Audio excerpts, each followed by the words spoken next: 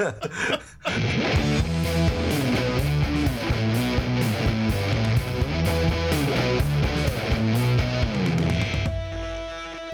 it. All right, let's do it.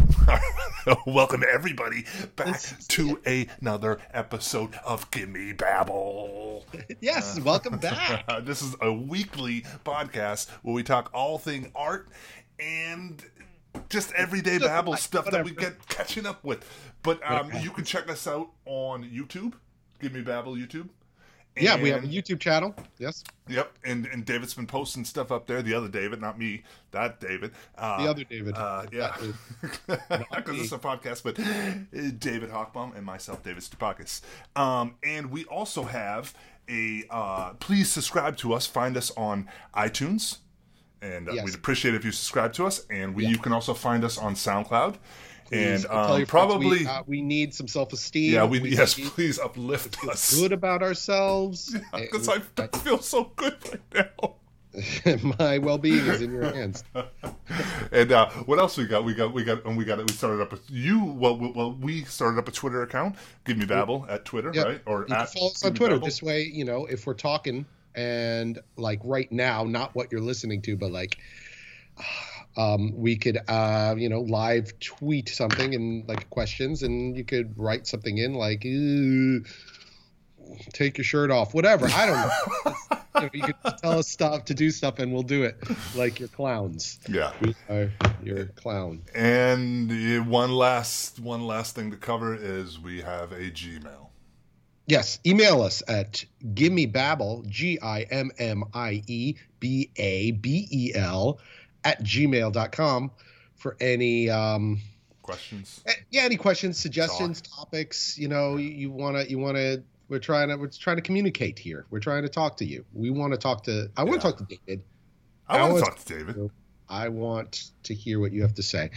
And this is our second one. Just a quick disclaimer. If you listen to the first one, we got a disclaimer. Might have heard. There's some anger. There's some discussion with some down on this and down on that, and it's not always going to be like that. It's definitely going to go in that territory, but because there is frustration. I think there's a psychic frustration that's out there for everybody, not just us. And this is our platform, not to give any insight beyond our bouncing ideas off each other, but we want to let off some steam. And every once in a while, it's going to come across as pretty angry.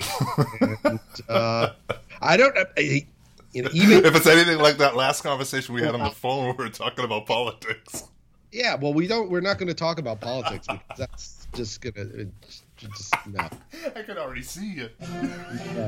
No, we're not going to. Only if we interview Les Barony. If we get Les Barony, and that'll get really ugly. Hard drive for all that. So, dude, I want to get into it, man. I went to the Met yesterday to go check out the Michelangelo show, man. And I want to talk about it. Well, I'm still fired up about it. It was amazing. It was probably one of the greatest exhibitions I've ever seen. I want to get back there. It ends, I think, February 12th. So, first of all, if anybody's in New York, you got to see this show that's listening to this podcast. It was so awe-inspiring, and it was overwhelming the amount of work that was in it. Now, the main focus was on his paperwork. There was some marble sculptures, there was some paintings there. They had that painting. Did you ever see the painting that he did when he was 13? It's I not by memory. Maybe just you probably did looking at stuff, but I wouldn't be able to pick it out in a lineup. I don't know if it's Saint John the Baptist or it's one of the saints, and he's floating. He's got all these demons around him. But he painted it when he was 13, and it's just unbelievable. Sometimes I like to steer clear of that kind of work because it's just like people toss everything in the garbage and ice fishermen. And, I was talking to Aprella about it, and Aprella was like, "Well, they died a lot younger back then, so they had to work a lot faster." They didn't have much time.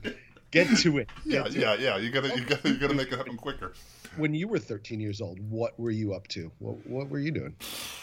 crayons, crayons and colored pencils. Maybe I experimented with oil paint. I think maybe a couple times. Okay, but besides that, I mean, and it was phenomenal work, David. You should have seen it. No, I was drawing Daffy Duck like it was nobody's business. 13. What grade were we in? I don't know. Yeah, we were probably in at least junior high. 13, I think, was not quite high school. I think to junior high, ninth, 8th grade. I think 8th grade. 8th grade. Yeah. Yeah. So I was probably still like gearing up to still do a lot of comic book stuff back then. Probably doing a lot of pen and ink and a lot of penciling. So you were making art at that age? Oh yeah. I was always making art. My thing with it was that because of my learning disability, which you know all about, and that it was like the one thing that I found. Know about it. Well, yeah. Okay, so in a nutshell, what? Yeah. So in a quick nutshell, I was diagnosed in the end of first grade, I think it was, or second grade, with a pretty severe learning disability. So from that point on, I had to go to special schools that dealt with learning disability. It's not like the way it is today. Growing up in the 70s and early 80s and stuff like that. Yeah, and stuff doing a class with the burnouts and derelicts. Yeah. So I never got to go to school with any of my friends, growing up, like with my neighborhood friends and stuff like that. So it was always this thing about making new friends and all that stuff. So, anyways, I found art really, really young on, whether it was just like drawing Bugs Bunny, trying to emulate him off the TV set and, trying to capture that motherfucker as quick as possible. And it became to be like a salvation for me and something, because it was like the one thing, because I didn't know, when you're that young and you got such a severe learning disability like that, you don't understand, all you think is, oh God, why am I so stupid? How come I'm not. You can't wrap your head around that. Yeah, you have no idea. Why does this shit come so easy to everybody else, but for me, but one thing that came easy to me was to emulate things that I seen, through paper and visually. So, and then that was also a great friend-making thing. So when I was going from school to school, it was like, oh, look at this guy. He's the guy who draws. Yeah. Really cool Bugs Bunny or something, And at that age, were you also kind of, being different with a learning disability and being in different classes, did you also look different? Did you dress different? Or were you just still kind of just... Maybe not that young. I mean, at that young, my mother still dressed me. You know what I mean? Like, would buy me clothes and shit like that. Yeah, she would buy me the sweaters and stuff. Dressing you at but at that age, at that age, definitely I was the weirdo. I was the, punk rocker or heavy metal head. Were you punk rocker? Yeah. After I went through my heavy metal stage for a long ass time, and I guess I'm back in my heavy metal stage now. But and then when I got into skateboarding, I got really into punk rock.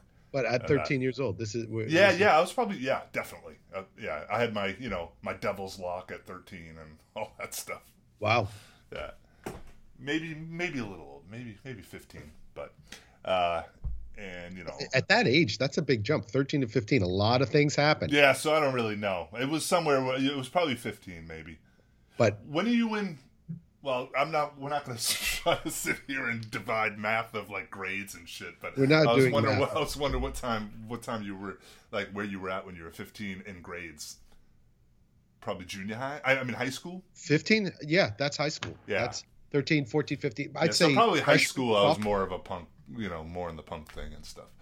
Yeah, I did. But anyways, I wanted to get back to the Michelangelo show. So it's overwhelming with the amount of work that's in there. It's a show you have to see twice. And I also did the audio tour thing, but I was also there with some friends, so we were also talking a bunch and that. And so I'm gonna go back again. I think either next week or the week after. Nice. Go check it out again. Do the audio thing, like Foley, immerse. Go myself and just go with the Prel, and we'll both do the audio gig, But one thing that I came away from it with is that, and that I really dug and I wanted to talk to you about, was that now seeing the show begins with you start to see some of the drawings from his mentors. Okay. Right? Yep. And they're unbelievable. Like this work is unbelievable. Is that people that he worked under while he was alive? Like while they were alive? Yep. Well, they were alive. Yeah. And then you go into seeing people that he mentored towards the end of it, or towards the middle of his career, or whatever. Like people who worked in his workshop and so on and so forth. He was dead at the age of 22. Yeah. Right? Whenever they died. Well, fucking Da Vinci, Leonardo lived for fucking until he was almost 80 or some shit, right? But anyways, we're not talking about Leonardo. We're talking about Michelangelo, and I will say that what I came to with that is why him and why not these guys that are now obviously they're in the history books if Sure. you're a real art guy and you dig down until you find all these people and stuff. But why not these guys? Is it because of the staple of work that they did through their lives? Is it because of the amount of work that they produced? Is it because of how great of a guy that they were with networking? I mean, obviously he got into the Vatican. Why he was involved. Why did Michelangelo get why so is big? that name boom so big when you see these other artists that are phenomenal? Well, they were great artists, but he was a commissioned artist, and in order to rise in the ranks in those days, you needed a patron, and you were like, you were valued on who was your patron, and if by word of mouth and by whatever carrier pigeon, I don't know how they communicated back then, you didn't get to hear about the other guys. I can't give you a link, to another artist back then, to check this guy's stuff out, and he rose in the ranks by, being apprentice under the right artists, and everything, I believe, just worked very much word of mouth, who you worked for, who you worked with. And that's why. Yeah. That's why we know his name. We don't know all these lesser artist names. I'm sure there's like a shit ton of brilliant artists that, their names are jotted somewhere in a log that's in the Vatican or something. Of course, yeah. Because the majority of this art was all commissioned, by the church or by very rich patrons who were under the influence of the church, of power. And so it also goes behind story being built about somebody, right? It goes behind that idea of building legend. Yeah, the mythology behind the character of a person, which in today's day, still exists. It's under the public image.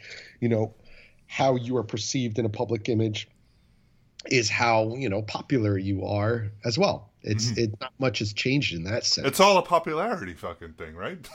Yeah, I mean, it feels that way. It really feels that way. And the word contest, I mean, that brings up something I've been thinking about recently, again, because it's an old thought, is how much the idea of competition within our own peer groups has become such a normal thing to do, rather than a combining of efforts and sort of like a support group.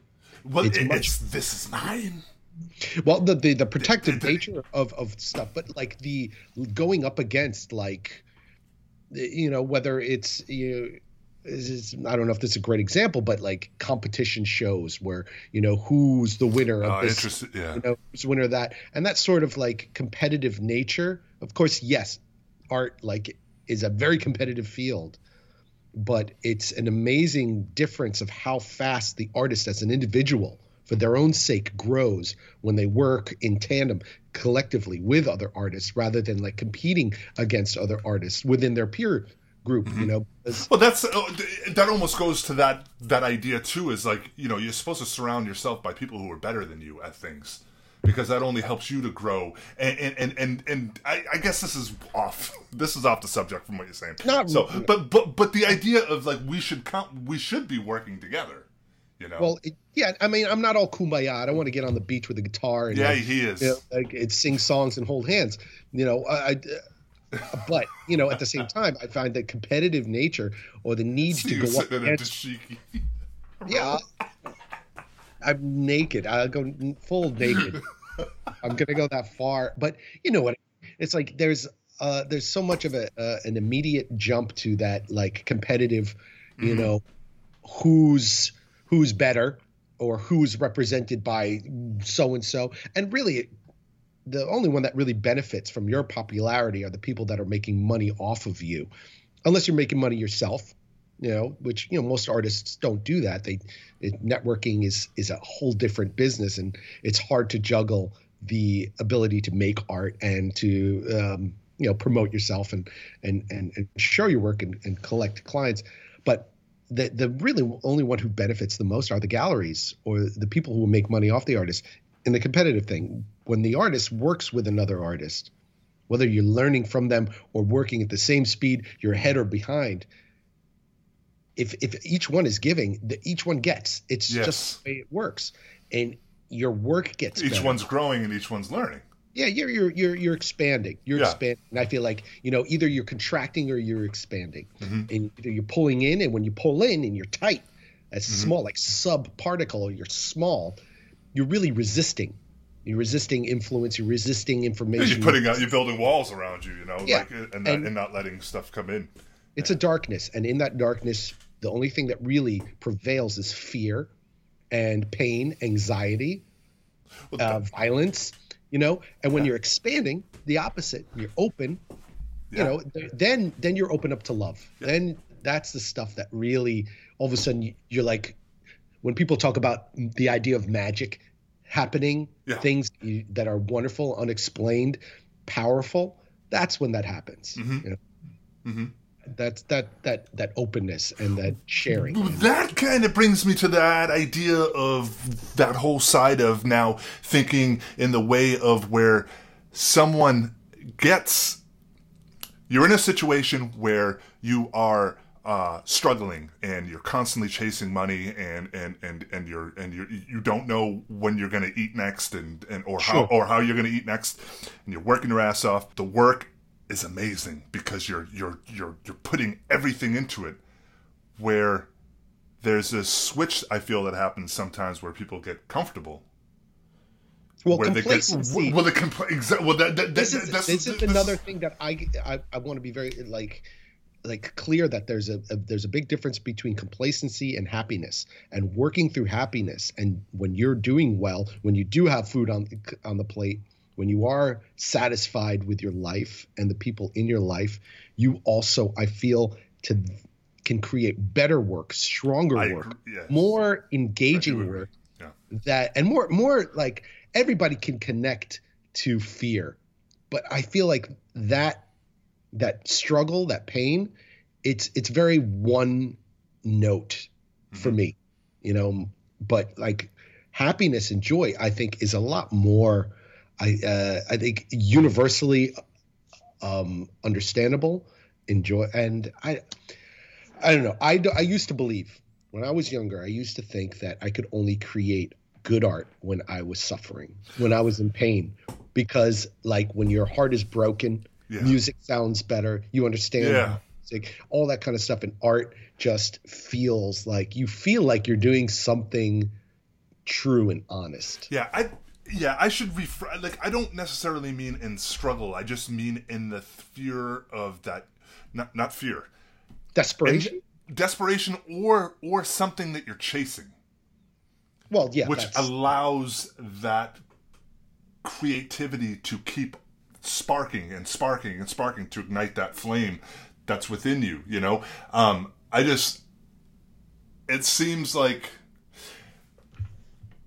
maybe some of the art that I see, or in all genre, I'm talking music, I'm talking everything, movie making, everything, but maybe it's not the idea of comfortability within money for those people that they've achieved. Maybe it's just they stayed too long at the party or whatever, and they have no more ideas or something.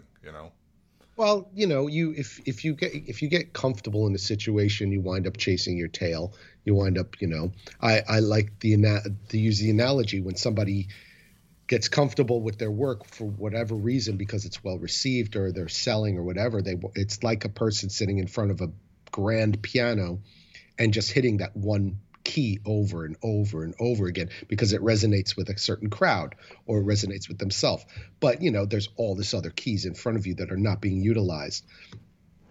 And that, I think, tends to happen. I mean, besides when people, get a good positive response from others about their work, or they're not, they're stuck for whatever reason. They're not collaborating enough. They're not open enough to the idea that, there's other ways to be inspired. Like whether if you have the option to do some traveling, getting out of your own headspace, getting out of whatever routine that it is you're doing that is so comfortable, because it comes so easy, so it becomes routine. Yeah, you said that to me a while ago.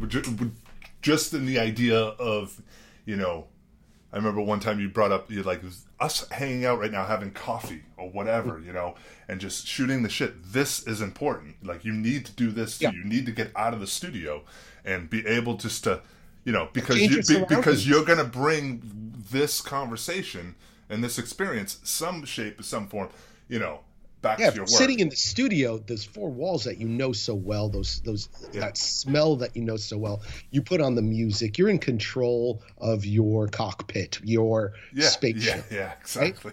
Right? I'm driving this shit. Yeah, exactly. And that is, that's what we, aspire to have. I feel most comfortable in the studio, but I like to put myself out of my comfort. I like to challenge, not just what I'm seeing in front of me, but what my brain picks up all around. And there's so much to take in that you forget, you forget that your brain can be triggered by something like the sound of a bird or the smell of a burger cooking down the street, or, the feel of leaves crunching under your feet that are going to trigger memories. Absolutely. That smell hits you and you're like, oh my God, this reminds me of, back when I was like 8 and this thing happened to me, and then I want to paint that feeling. I don't want to paint necessarily that. It winds up like boosting your inspiration. And sometimes you need to be more extreme, like get the fuck out of the city, get the fuck out of the country, get moved somewhere. It depends how extremely stuck you are, but or just stop thinking about your art. Period. Because your tank is empty. Yeah. You've used up all that fuel. You need to go out there and refuel, open up your gates, let things sort of fall in, and then when you're ready and you're full again, close those gates up and let it fill back up through the rubble. See what you can find. Yeah. But it takes that conscious effort sometimes to actually get out of your own element and be uncomfortable. And being uncomfortable is harder and harder of a thing to happen naturally. You really have to work at it because we have so many things at our leisure, like right at our fingertips, that in order to have to work for something takes work. You really have to make the effort to make an effort. And so it's a strange thing that's.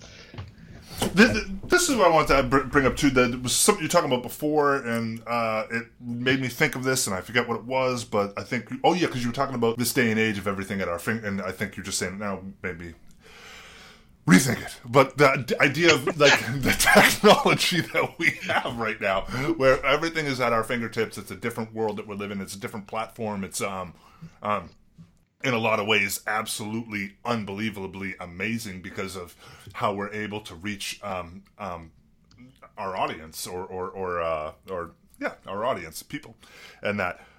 However, I feel like now it's also that place where we live in a day and age where everything is so easily forgotten as quickly as it happens. What I mean by that is how important are things. You're talking about like the lack of able to retain information for long enough. Well, just how important things are. Where a gallery had a painting of mine. They said it was it was sold at the opening and all that stuff, and then they put a red dot on it. I found out later on that it wasn't sold because the person didn't fully commit to it, and just wanted to look cool. I freaked out because I was like, dude, because my most important thing is I don't care about write-ups or I mean, great. Yeah, I mean, amazing if they happen, but like write-ups or all that other shit, like all I want to do is make money from my art so I can sustain my life and make a living. Yeah. Right? So and the gallery's like, well, it looked cool though at the opening at the Red Dot. I'm like, what the I don't give a shit like about that stuff. The deal is by having that red dot on it, you made it seem like nobody's going to inquire about it. Yeah, because it was sold. That goes right back to what I was saying. Who winds up benefiting by you looking cool is the gallery, not you. So what I was going to say by this is that now, with that idea of somebody saying, well, it helped make it look good, and it's just like, no, because first of all, I don't give a shit. But the deal is nobody cares about that shit, or they might care about it for a second, but how quick they forget it. Yeah. It's not the people that care about whether or not the work sold, the people that really care, would be more offended by the fact that it was something that the gallery thought looked cool rather than being real. Yeah. Okay. And you would benefit from the, I don't know. It's I mean, it sounds like, gallery is trying to cover their ass a little bit, trying to make you feel better about the fact that they didn't sell it. And no, I mean, end of the day too, I don't want it, like, the gallery's fucking great. I love the guys who I love the guy who runs it and everything else and all that stuff. It's just, it was a misunderstanding in that. And which happens quite often. Yeah. More than not is there understanding between the galleries and the artists. Yeah.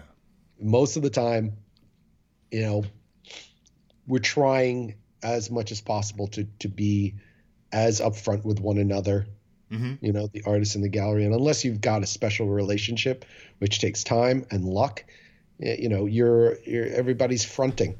Yeah. There's a lot of fronting going on. Why? Why?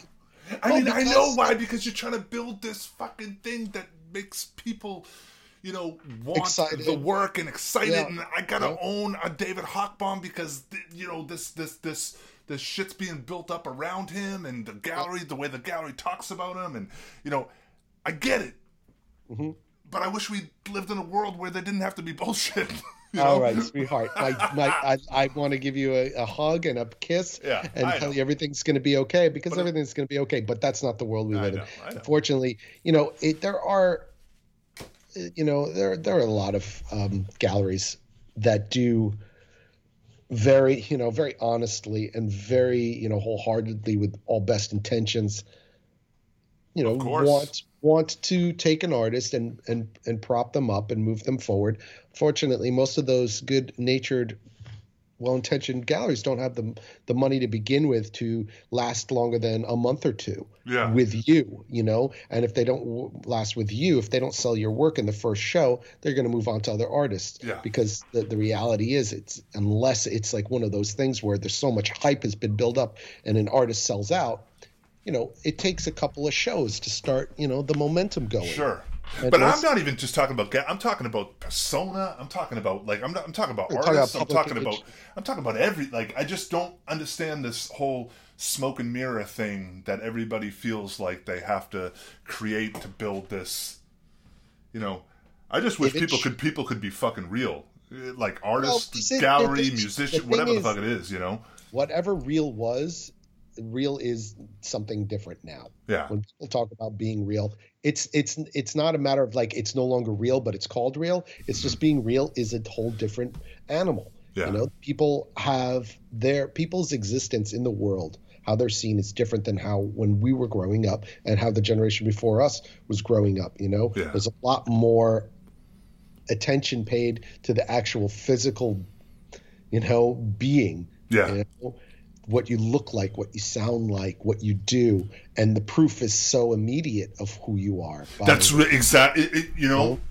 I say that now. People are nervous. People are like, when are we old enough to realize, how to fucking behave like a normal human being? When you're a teenager and you're out there getting more, hits on the internet than I am.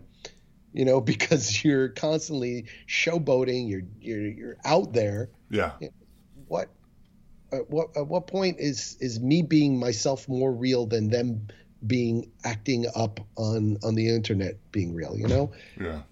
But I don't.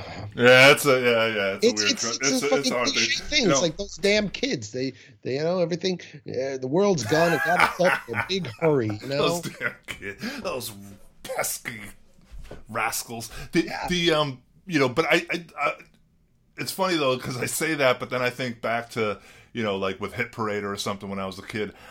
I love the mystery with these rock stars where it's like all you got was like the small interview you read in a magazine and one photo, and so it left all this mystery and stuff. But the deal is nowadays you just look shit up online and you can find out everything you want to know about this thing, the underground is getting grittier and grittier, almost to the point where it's like it's disgusting, because in order to be underground, you really have to be unwanted.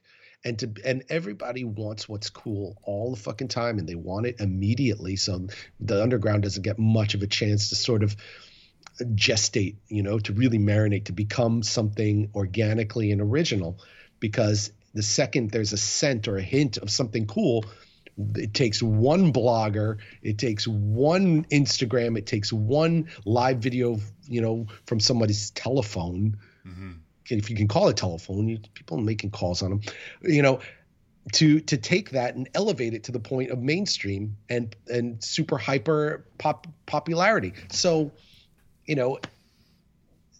access to the underground is so quick and immediate that, if it is good, it's gonna be in this arena of mainstream really quickly. And mainstream is boring. Mainstream was, and then, exactly. And then that thing that was awesome becomes to be so less awesome because then it gets usurped by everything from advertisers to jingles in commercials to like celebrities. Mm-hmm. Now, they want to wear that Iron Maiden t-shirt or, it's so like, what is it? Co-opted or whatever. It's sucked up and it is, sucked into the mainstream really, really fast. And it's frustrating because, it's like trying to find what's cool and what's new. Yeah. Yeah. You just reminded me too. I have to tell you the story. This is like, just because you made me think about the Maiden. The Maiden thing made me think about this. I was walking down the street over the summertime. Yeah. And some younger fella, he was probably in his younger fella, mid-20s or whatever. I was walking down the street. It was summer, so I had a t-shirt on and everything, with just no jacket on, and I was wearing just a big Misfits skull, and that, and and the guy said, and I had my headphones on, so but I could hear him. He goes, "Hey man, do you even know who those? Do you even know that shirt that you're even wearing?" I paid no attention. I was like, "Hey, dude, this isn't like a fashion fucking statement. I was wearing this band's shirt before you were even fucking born." Yeah, during the reunion show 30 years later. Yeah. You little fuck. No, see, but that's what I'm saying too. It's like when I was a kid and I recognized somebody wearing a T-shirt of a band, like an emblem, whether it was like a Misfits or an Einsters emblem, something that if you knew, you knew. If you didn't, you had no idea. Yeah. That was the person you'd go up to because there was just a handful in every town. Exactly. Like, hey, dude. Yeah. And now it seems more like it's a one-up. It's a competition. Everybody's like up against each other to be like more in the know, better than. And it's like, you know what? Instead of a fucking wink or a high five, it's like, do you even know what that means? Translated, what he's saying is, hey, I know what that means. It's like, yeah, good for you. Good. That's nice. That's nice. Keep it to your fucking self. You know, it's really. Well, I wouldn't mind the thumbs up. That'd be awesome. That's what I'm saying. That's what instead of that. Yeah, everything's a competition. Getting like the growl and the grunt. And hey, I'm guilty of it too. Sometimes I look at people, I'm walking down the street, not anymore because I don't ever leave the house now that I live in Somerville. But, and you see somebody and you're like, oh, yeah, right. You know what Power and Peralta is. Like. I don't even know who the fuck that is. There's some skateboard Powell Peralta. Oh, Powell Peralta! I thought you were talking about a band. Of course, yeah. Like people wear, what Vision Street wear, because it's stuff that like is iconically retro. cool. Yeah, exactly. Yeah. And recognizable, rather than like Thrasher. I fucking love those sneakers, or like this is my skate. You wear it like a badge, we used to wear Santa Cruz like a badge because I skated, Santa Cruz. Santa Cruz. That was my deck, and I was a Power Peralta guy. It's funny that I didn't realize what you said. All the trucks, no independent trucks. Those independent, yeah. Now Power Peralta was the skeleton ripping through the fucking paper in that, and then as well as Tony Hawk was on Power Peralta and a bunch of those fucking guys. Yeah. Stacy Peralta. Yeah. Anyway, but yeah, it keeps going full circle with that kind of stuff. The getting upset with the youth of today. Now I love the youth of today. I really like. I get angry. I'm probably more bitter than I was 4 years ago, but I have my reasons, for being bitter. You are more bitter. Okay. Oh, absolutely bitter. Yeah. Maybe not angry, bitter. Those two different things. I'm more bitter because of, I got fucked over by somebody that totally betrayed my trust. So I became bitter. Mm-hmm. I'm less than I was, when it first happened. But I definitely lean more towards like I'd much rather not be pissed off at the youth and rather be like excited about the inspiration that that gets passed from generation to generation to generation, passing that torch, kind of thing. Like now go and do better than I did, kind of thing. But I find myself stumbling much more often over like, oh, you ungrateful, you entitled piece of shit, I would like a cure for that. I guess get out a little bit more, right? Oh, you'd think, but the more you go out, the more like fuck. The more anger rising, the urge to kill rising. I need an enlightenment, or I need to be educated. Yeah. But not. I don't want to be explained to. Yeah. I just want to be enlightened somehow. Well, when I think about now, I still go back to thinking, like, now I understand when my father goes, you got no idea when I was a kid, or like, just wait. Just wait until you get older, Yeah. Well, we're somewhere smack in the middle of that now, Yeah. Well, I'm probably the age my father was when he was saying it to me, so, Yeah. That's funny. Ha. Yeah, it's so funny. Hilarious. I'm fucking... Oh, man. Yesterday reminded me, though, which I won't do, but I got to get out more. I got to get out to more to places that inspire me. Well, that's what happens, man. It's such a romantic idea. Like, I'm jealous you went to the Met, but remember when I was living there, I tried to make an effort of like setting an alarm, get up early, get on the subway, hit the Met before, Yeah, you did it quite a bit. I was woke enough to realize that I didn't want to go. Just I'd rather stay home and do some work in the studio. It's the same idea. Get yourself out. And I'd force myself to do that sometimes. Call you from the roof garden and be like, hey, I'm at the Met, and just stroll around, even if it was just a quick walkthrough. 30 minutes in the Metropolitan is like, a week's vacation. Yeah. And they still haven't passed that thing yet. You heard what they're doing about the what's that? Yeah, the pay. So it's like if you live in New York State, then you, I guess, only pay $1. Or pay suggested, but now they're making that move to if you're out of state, you have to pay the full $25. Full 25? Yeah. I'm glad I still got my New York driver's license. Yeah. So, because now I guess they're making people, they haven't done it yet, but I guess they're going to start IDing everybody when you come in now.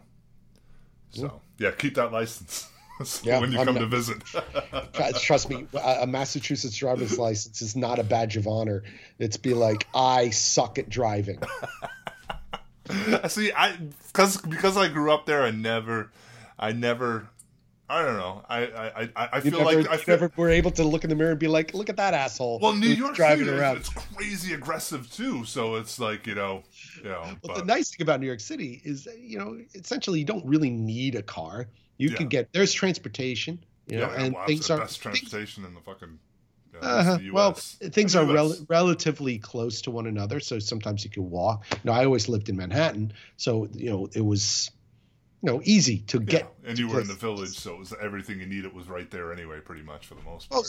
Mostly, a lot of the stuff. Even if I had to go, Midtown, it's a 10, 15-minute walk. I didn't have to worry about if I was too stoned to get into a car to go, to Home Depot. Which is now like part of my, every day. It's like, okay, what am I doing tomorrow? Oh, I have to go to the doctor, or I have to go to the supermarket.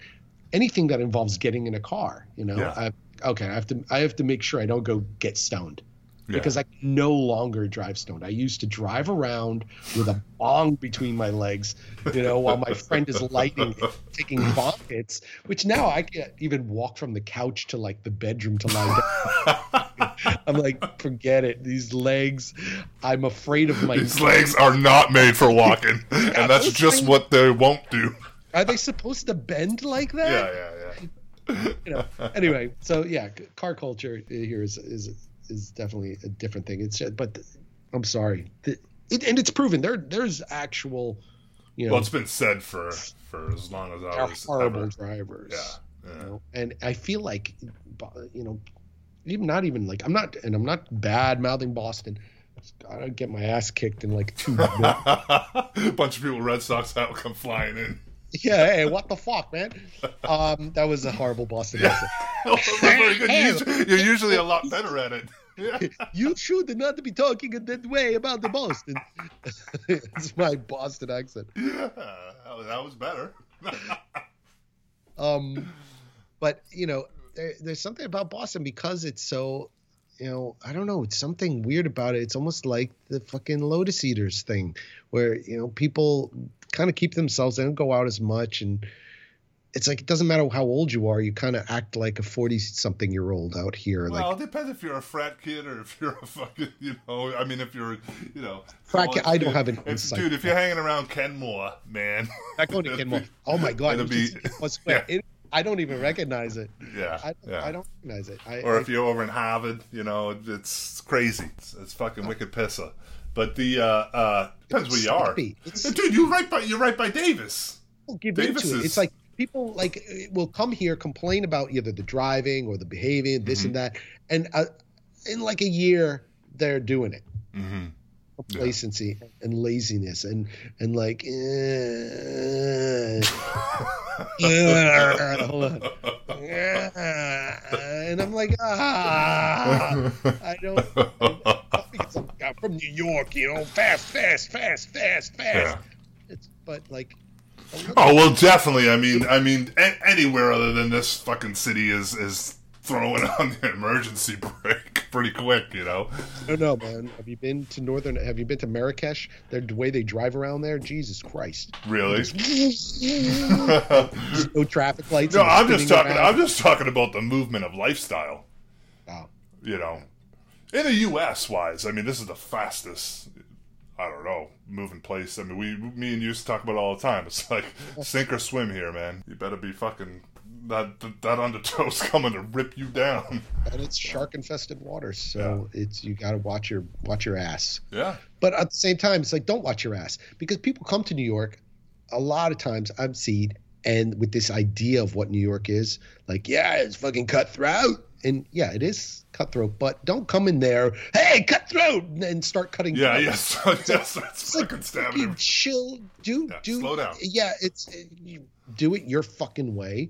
As much as you can. You're going to have to give in to the city, because you also don't go to New York like, I'm going to conquer New York. It's like, no, you're not. No. New York is going to chew you up, spit you out, or it's going to, humble you. Yeah. Be fucking humble. Don't be like, well, I'm the coolest thing since, because you know what you get? You get fucking Lady Gaga. You get garbage. You get this like, oh, but I'm glitterier than you. I have more silver on, or my tits are out more than yours, or I put more dicks in my ass.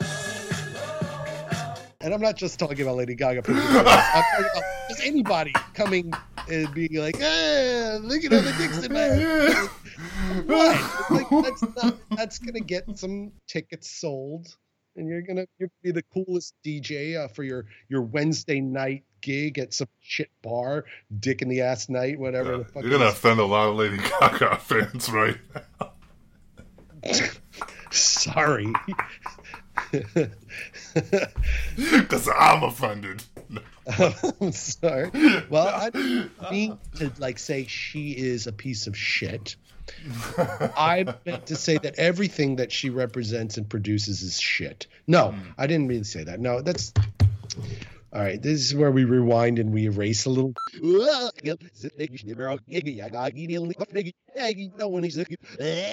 But what I'm saying is regurgitated nonsense. Yeah. Taking something that you love that new Madonna song. No, well, exactly. Taking something that you associate with a scene, whether it's the New York downtown scene or the art scene or the food scene, you associate something with it, you take it, you regurgitate it, you put a different shirt on it, a different wig, and, the newest technology added on top of that. Yeah. And you have for the next generation, and you gap a good 15, 20 years between, and then you got a number one selling piece of shit. Bravo. Congratulations. That brings me to, I don't know if we'll leave this in, but that brings me to the idea of how, if I listen to, say, like, the Supremes, or give me a guy band from back in the 50s, doo-wop. Frankie Valli? Nah, like multiple guy band. Frankie Valli and the Four Seasons. Oh yeah. Yes, how many? Of course. How many guys? I was just thinking about Frankie Valli. I wasn't thinking about the Four Seasons. Like exactly. And I hear that stuff, and I love it. And I don't know if I love it because it's nostalgic for my father always listening to it, and my mom when I was a kid, or I love it. However, I can't stand any boy band. But in a lot of ways, they're doing the same shit. They're dancing in form. They're all singing together in that harmony, right? But it wants me to jam nails into my eardrums, Yeah, and a lot of it is designed for a demographic that will pick up on it, like the Monkees were created only because the Beatles made some of the girls scream, and they made it for selling stuff. But today's, the kind of boy bands that you see now, it's like it bypasses any thought of what's important in the originality, in the concept, in like the substance. That's not as important as the selling point. Mm-hmm. And the very calculated the very contrived and calculated look of things that's designed specifically to turn on little girls. Tiger Beat. Yeah, I think there's a part of it too that you just see the realness, I guess, within certain things that you don't see in other things, because somebody who listens to Charles Bradley could very easily say, well, dude, if that guy's not inspired by James Brown, then it's crazy how much and for the longest time he was a James Brown impersonator, before he started doing his own stuff. But however, Charles Bradley, I fucking love, because he is fantastic, and this is what you're talking about. How come those guys who worked under Michelangelo were not as well known. Well, Bradley is more well known because we are able to hear about him. We're able to share him. We're able to hear, but it's obviously influenced by somebody who was, a stepping stone to that inspiration, to that sound, to that whole persona, inspired by. And there's nothing fucking wrong with being inspired and emulating something and even imitating something. As long as it's truth. Well, the truth, at some point, truth doesn't matter. It's about, like, when something is full of shit, there's a scent and a resonance that just, well, that's what I mean. Yeah. Hits, right. And when it's not, there's something, the way that it impacts you, emotionally when you listen to it, that's the important thing. And then you read the liner notes and you look at the album covers and all that kind of stuff, what they look like and blah, blah, blah. That's all secondary, really, for something good, in my opinion. It's, but, when you're talking about things where you have to see the picture first, and it's like, oh my God, who are those four guys? Oh my God, they all sound so perfectly cute because, they've been harmonized with, auto-tune perfectly, and their outfits match, and it's very, calculated how their sneakers are white and their shoes are – sneakers and shoes, those are the same things. Well, okay, I think my point's been made. Yeah, exactly. Yeah. Yeah. I mean, not everything new has to be new to be good. No, absolutely. But I mean, I think you're crazy. I think you're absolutely crazy if you're not inspired by the forefathers or mothers who were ahead of you, who were within the genre of things that you love and all that stuff. The only thing about it is that you have to take that inspiration from them, and then, it's one thing to emulate for a while, but there's got to be a point where you take that emulation and you make it your own. Yeah, that pours through. Rolling. That tire's got to keep rolling and keep, collecting new stuff. Exactly. And new inspiration and drop off a little bit in your own personal voice. But anybody who tries to live in a vacuum, with creating, and that is the vacuum is, I mean, for most part, the bigger things, the vacuum is whoever owns the rights to your look and your song and your music or your art, whatever, that's making sure that it doesn't change because it's a brand. You don't change the recipe. Well, they changed the recipe of Coke a few times. It didn't work out too well for them. Yeah, it didn't. But you don't. If it ain't broke, you don't. Coke didn't. Yeah, as long as they keep selling, they don't want you to change. They don't want you to evolve. They don't want you to all of a sudden stop copying somebody else. Even if you've grown up and realized, hey, wow, I've just spent 15 years of my better years of my young youth, touring around and making a shit ton of money, but acting like a fucking puppet, being somebody else's, puppet. And it's like, what do you do then? Your comeback career? No, because your fan base is mad at you, your company's mad at you, blah, blah, blah, blah, blah. So you go on a bender, you have a few drinks, you go for a ride, you run over some kids, It's a disaster. Yeah. Can't live in a vacuum. Speaking of changing subject, talking about comeback careers, uncomeback careers, covering a little bit of news right now.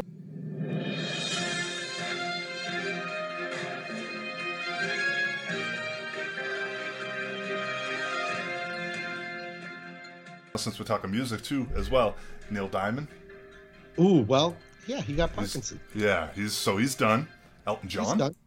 Elton John. Well, he's retiring. He's got family. Retiring. Yeah. He wants to spend time with his family. Good for him. Slayer. Slayer's retiring? Supposedly it's supposed to be, I heard it's supposed to be their farewell tour. I mean, how fast can you go at that age? I mean, it's like I have a hard time keeping up with their music in the car, banging my head. How do they, their wrists? I mean, I hope that I have that right. I read somewhere that it's supposed to be their farewell tour. I think that's. I'm sure they all have tennis elbow, and there's only so much ibuprofen that you could take on tour. And you know what? Things that you've done that gave you so much excitement in your youth, sometimes it changed. You don't get the thrill.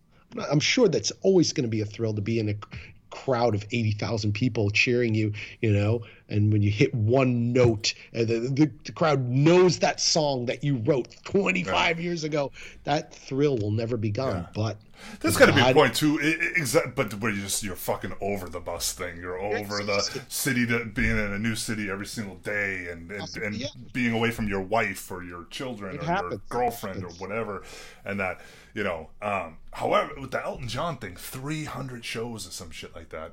Yeah, it's gonna. He said a few years in his goodbye Yellow Brick Road tour.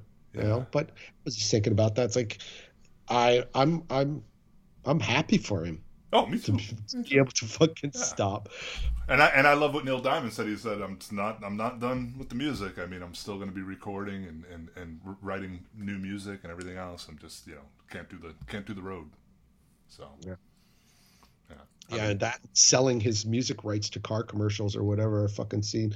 Now it's like, I was watching TV a couple days ago, and Sweet Caroline was like, those internet channels where they play the same fucking commercial every time it's a commercial. They were watching Walking Dead, and like it's the same fucking commercial every time. Oh, why? Just change it. Just one different commercial. One. And then you're like, oh, thank God, Verizon. And to next commercial break, you're like, fuck you, Verizon.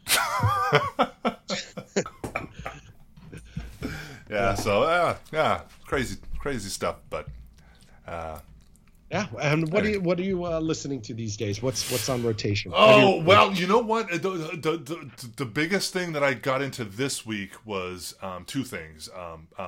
Def Leppard's catalog finally made it to iTunes. So for the longest time, I guess it was something with their record label or with their old record label, because their newer albums were on there, but the old gems were they Elektra when they were? I don't know what label. Polygram, I think. Polygram sounds right. I don't know if it was, but Polygram just sounds right. So I think that might have been it.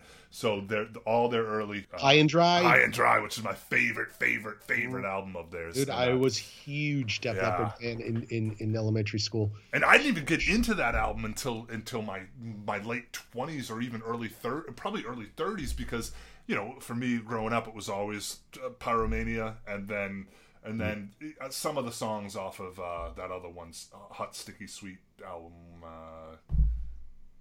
Hysteria. Yeah. So, but that album there, Pyromania was the one. And then when I got older, I realized, oh my god, this fucking High and Dry. High and Dry was the one. Yeah, and then the other rabbit hole was Halford. Listening to Rob Halford's his solo work. I don't know why I never checked it out before, but it's pretty fucking awesome. So because I got into a little Judas Priest kick last week. Again, where I was like listening to a bunch of albums and stuff, and I was like, I never checked out the Rob Halford stuff. So, well, the other music news, some sad news. Marquis Smith from The Fall passed away just yesterday. I did not hear about it. Yeah. Wow. Yeah. I was never, anything I heard from them was from you, I'm sure.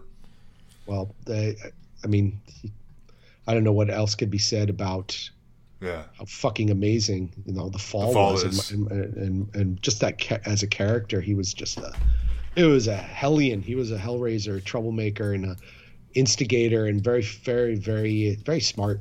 Smart, crazy shit. He's pretty old. Well, 60, not old. Only that's 60. That's not old. Yeah, it's like 15 years away, less than 15, 14 years away from how old I am.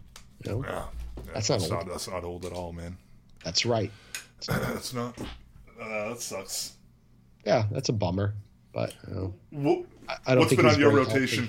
Now, are you well? Okay, first I want to figure out what's on your rotation, but okay. I know I asked something else. I'm listening to a lot of Nick Cave. Nick Cave? Yeah. Older, newer? It's good. Middle? Both. Yeah, everything. All of it. Just like, I didn't get, I've been seeing someone, not recently, but in the past, 6 months, a lot of people posting pictures of his tour. I never got to see him live, and unfortunately, I didn't make this last tour. But that sort of kicked me off starting to re-listen to his catalog of music. And it's just really great painting music because it's like storytelling and it's very inspirational. His newer stuff is very sad and heavy and atmospheric. And I'll have to check it out. Beautiful stuff. Yeah. That album, I don't know if you'll remember which one I'm talking about. But holy shit, the only thing I ever heard from him was obviously like Murder Ballads. Like that was like the thing, you know, everybody was listening to when I was younger and stuff. And and then obviously there was a song, I think it was on the X-Files or something, Red Right Hand. So I heard that song before. But you turned me on to a bunch of it. But there was that one newer album when me and you were that came out that you were playing for me and gave me. It was fucking awesome. But yeah, go on. Yeah, what was it? Was it Push the Sky Away? Yeah, I think that was. That sounds right. That sounds right. Yeah, I just remember for months it was like my album. I was listening to it over and over again. So, are you? It's funny because some of my older friends I'm talking to now, and I'm starting to realize some of them have become definitely mixed. Like mixtape people, but not tapes anymore, but like shuffling and that. Are you still an album guy? Because I'm an album guy. Like I still love listening to straight through albums. I like, and I have to you have to turn the shuffle off to get the proper order. Yeah, but if I'm listening to, if I get a kick on a band, I definitely like to listen to the album all the way through, like track one in numeric or whatever. Yeah. Well, totally album guy still. Grew up with albums, it's definitely in my ingrained in my behavior pattern to listen to an album. I also do love shuffle, guilty of both. But I say, I've been listening to actually album through recently is Caveman, which is a band that Juliet turned me on to just last year. Which I think they're Brooklyn-based New York band, and I remember hearing their name around for a long time and just being like, I didn't associate with anything from Brooklyn just because stop it, because I'm from Manhattan, I was living, just because everything coming from Brooklyn just sucked, so you kind of just get like, do I have to wear really really tight pants to listen to this?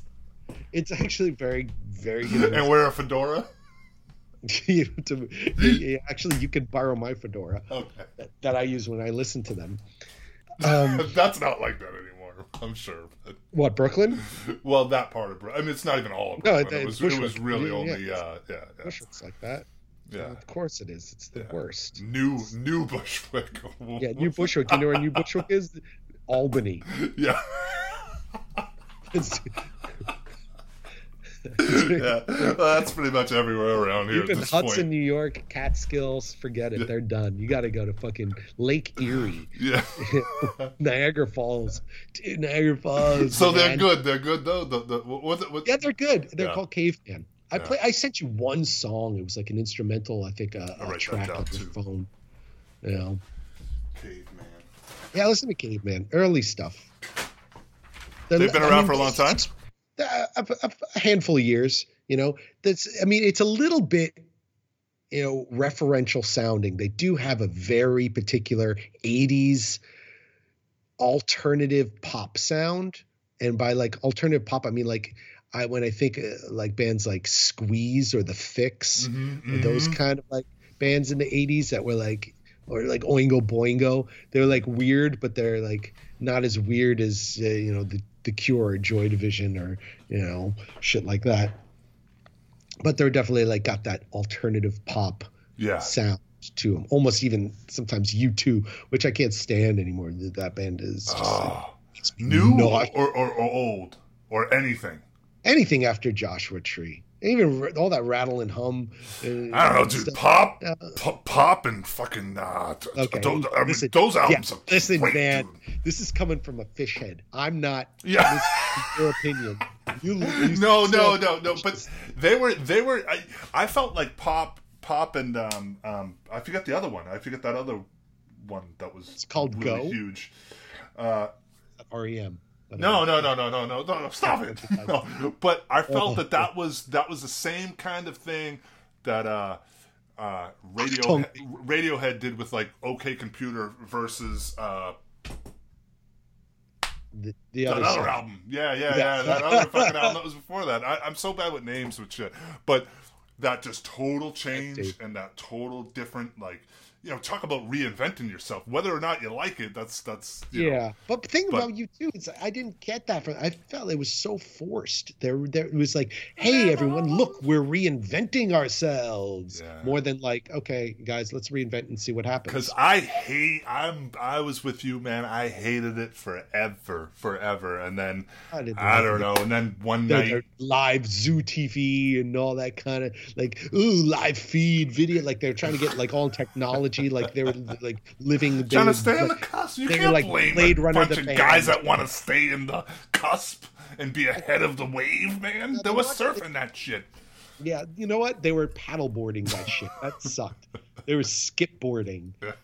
I'm sorry. Yeah. They might have been surfing. They wiped out after Joshua Tree. That shit was, there was a lot more soul and a lot less. Absolutely. I mean, I love.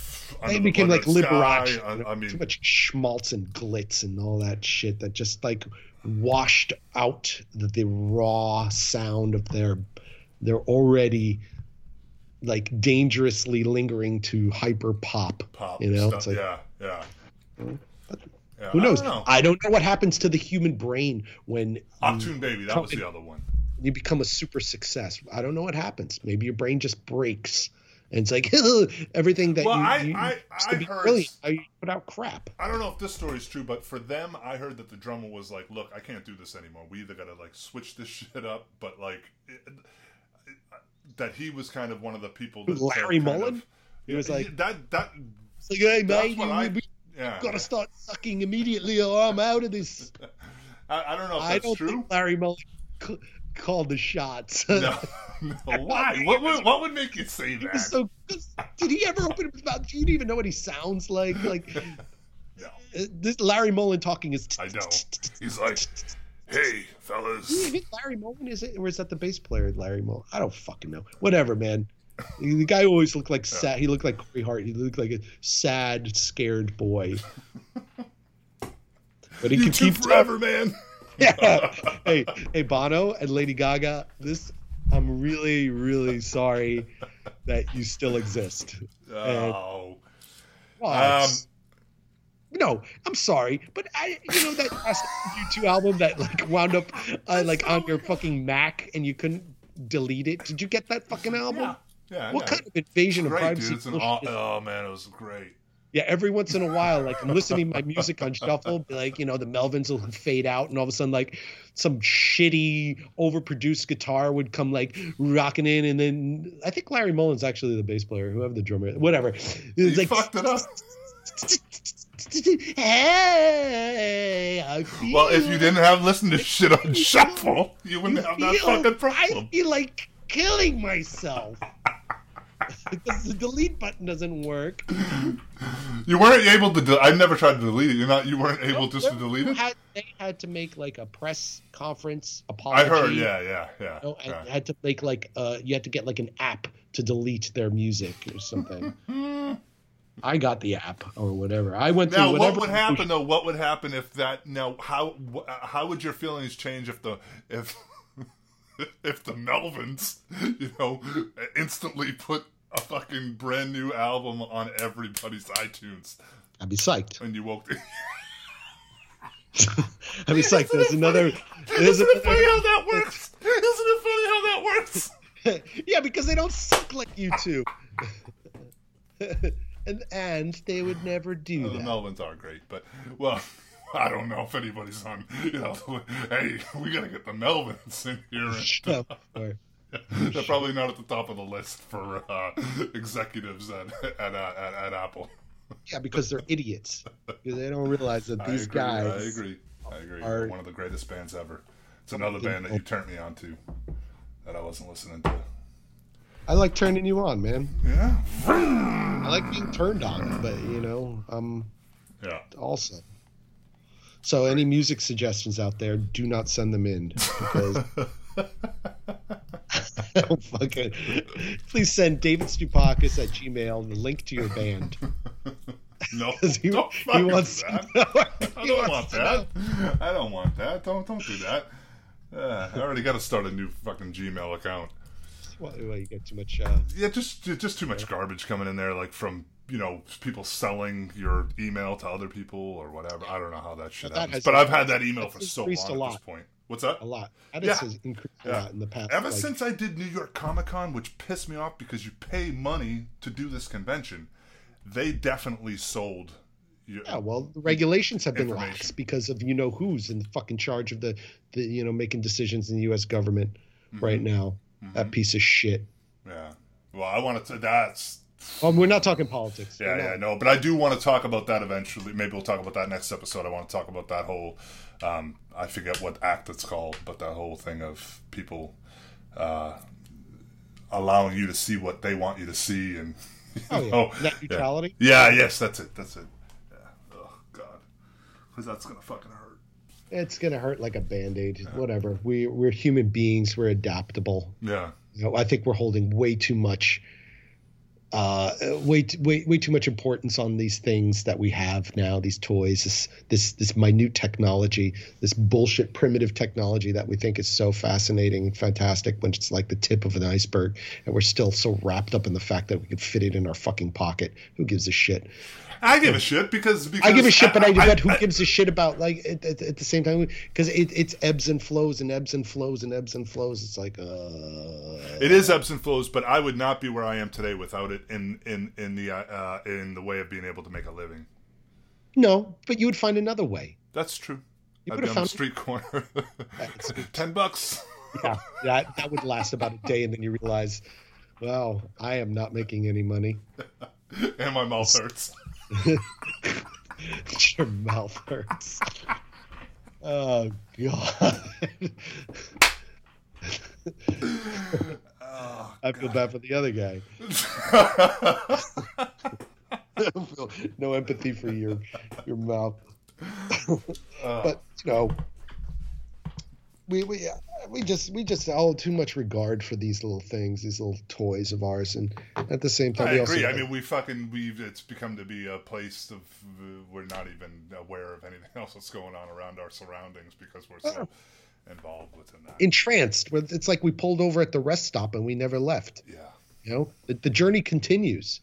Let's move forward. Let's go.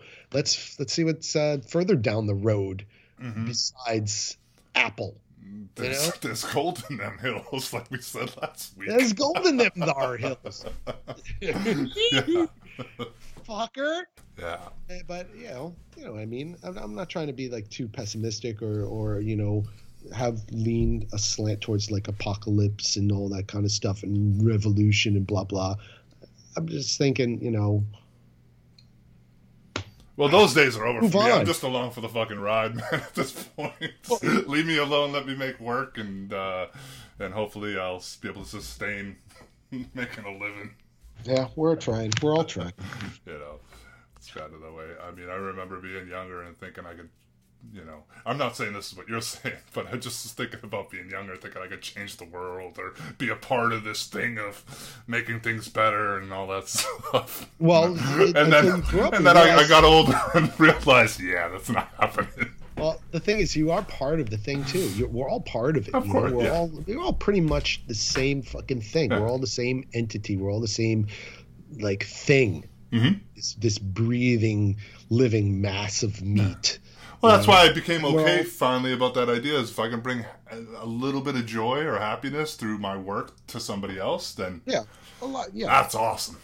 Yeah, that's seems for me that's the end game goal. Really is joy, happiness, feeling the pain, sucking it up, feeling it because you want to live, you want to feel. If you don't feel, you're a sociopath. You become a serial killer if you don't feel. Yep. And so sometimes I don't feel, and I'm like, uh-oh. I better start feeling. Feeling very soon.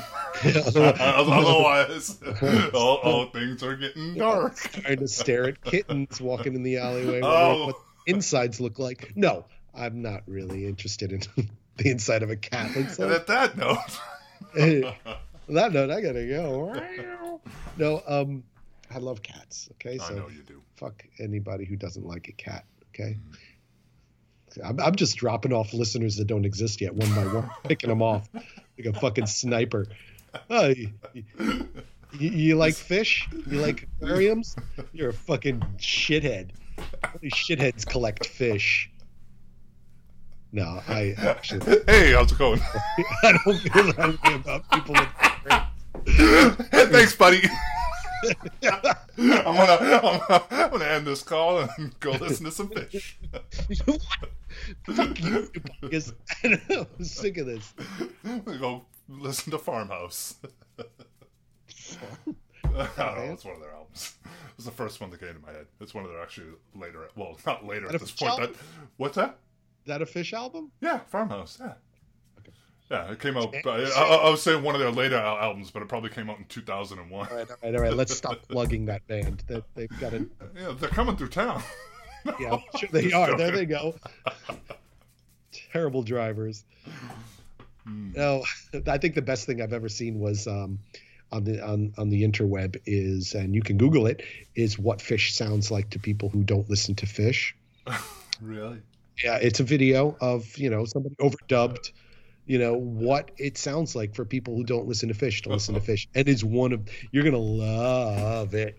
It's one of the funniest things I've ever seen. Is it the same dude who puts across those videos where it's like he'll have like Kiss like playing, and then he'll be playing like really bad guitar solos over it and stuff? Stuff like that. I've seen stuff like that. It's fucking... it might be. I don't know. Oh, it's amazing. Okay, I gotta have to check that out.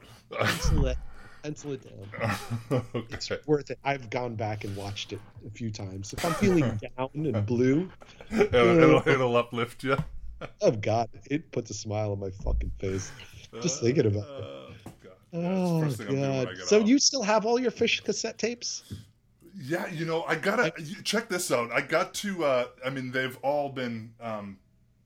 Now they're on the computer, but yeah, I have 5 big ass boxes of CDs that are like in a closet where I know if I just get rid of the CDs, that will be really great storage space for other shit. Bedroom.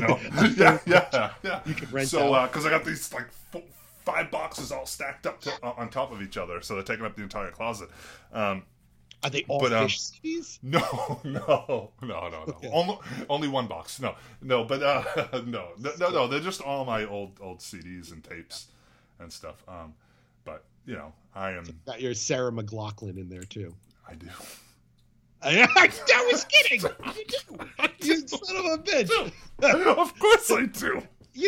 How the much first 3 albums are great. I mean, her first 3 albums. You're in Astoria, Queens, right? You know how much rent costs per square foot? I know. Those CDs are taking up space. Look at that shelf behind you. I know. Think of all that space. I know. Now look over here. I know. Yeah, no shit. Talking about fucking. Oh man, if you people can see what you need to get no fucking ladder to get the books off the top shelf, for Christ's sake, you dirty bastard. I got ladders. Yeah, I know you got ladders. I'll give you a ladder. But yeah, so I gotta do that. I mean, I'll probably have to go through it because she has a bunch of stuff in there too that are sentimental, whatever. Mm-hmm. Got to go through it, get rid of them, and it's not even like bring them to a thrift shop at this point because they'd probably be like, yeah, we don't want them either. Yeah. So it's more like fire them in the garbage can. I don't know, man. They're good for car drives. Everybody's got the auxiliary or the friggin' plug-in thing for the I'm still USB driving a 2001, so yeah. I've got a CD player in my car. Do you? Yeah. Mm-hmm. We have a CD player in our car too. It hardly ever works, but But I also have the thing where I can plug in the cigarette lighter, my iPod, or my phone. Granted, iPod and music via digital is much more convenient. Yeah, carry 12 CDs or carry 500 albums, whatever it is, Yeah, the big difference. But yeah. So I got to get rid of those. That's next. That's next. I've been talking about it for the last 5 years. I've been talking about it ever since we moved in here. Really? I haven't listened. I don't know when was the last time you listened to a CD? Oh, well, today? In the car. Today? In the car. I was listening to Dinosaur Jr. in the car today. I would be stoked to be able to do at some point if I had a bigger place or whatever, but to start doing vinyl. building a vinyl collection and that, because that'd be awesome, because I still do love having the artwork, and I miss that so much, where it's like every single time you pull out an album, whether it was a tape cassette or a friggin' vinyl or a CD, you'd be reminded of how amazing that artwork is. Now when I go put on an album, you're looking at a 1-inch by 1-inch fucking image of the artwork on iTunes, you know. Yeah. It's very, very different. That's a different experience. It's a very different experience. It's less immersive. Yeah. It's all about you know. You miss that smell. Speaking of which, I bought a Michelangelo. I got the book from the show, and that smell. Oh, fresh ink. Yeah, it smells so good. Fresh printed ink. Yeah.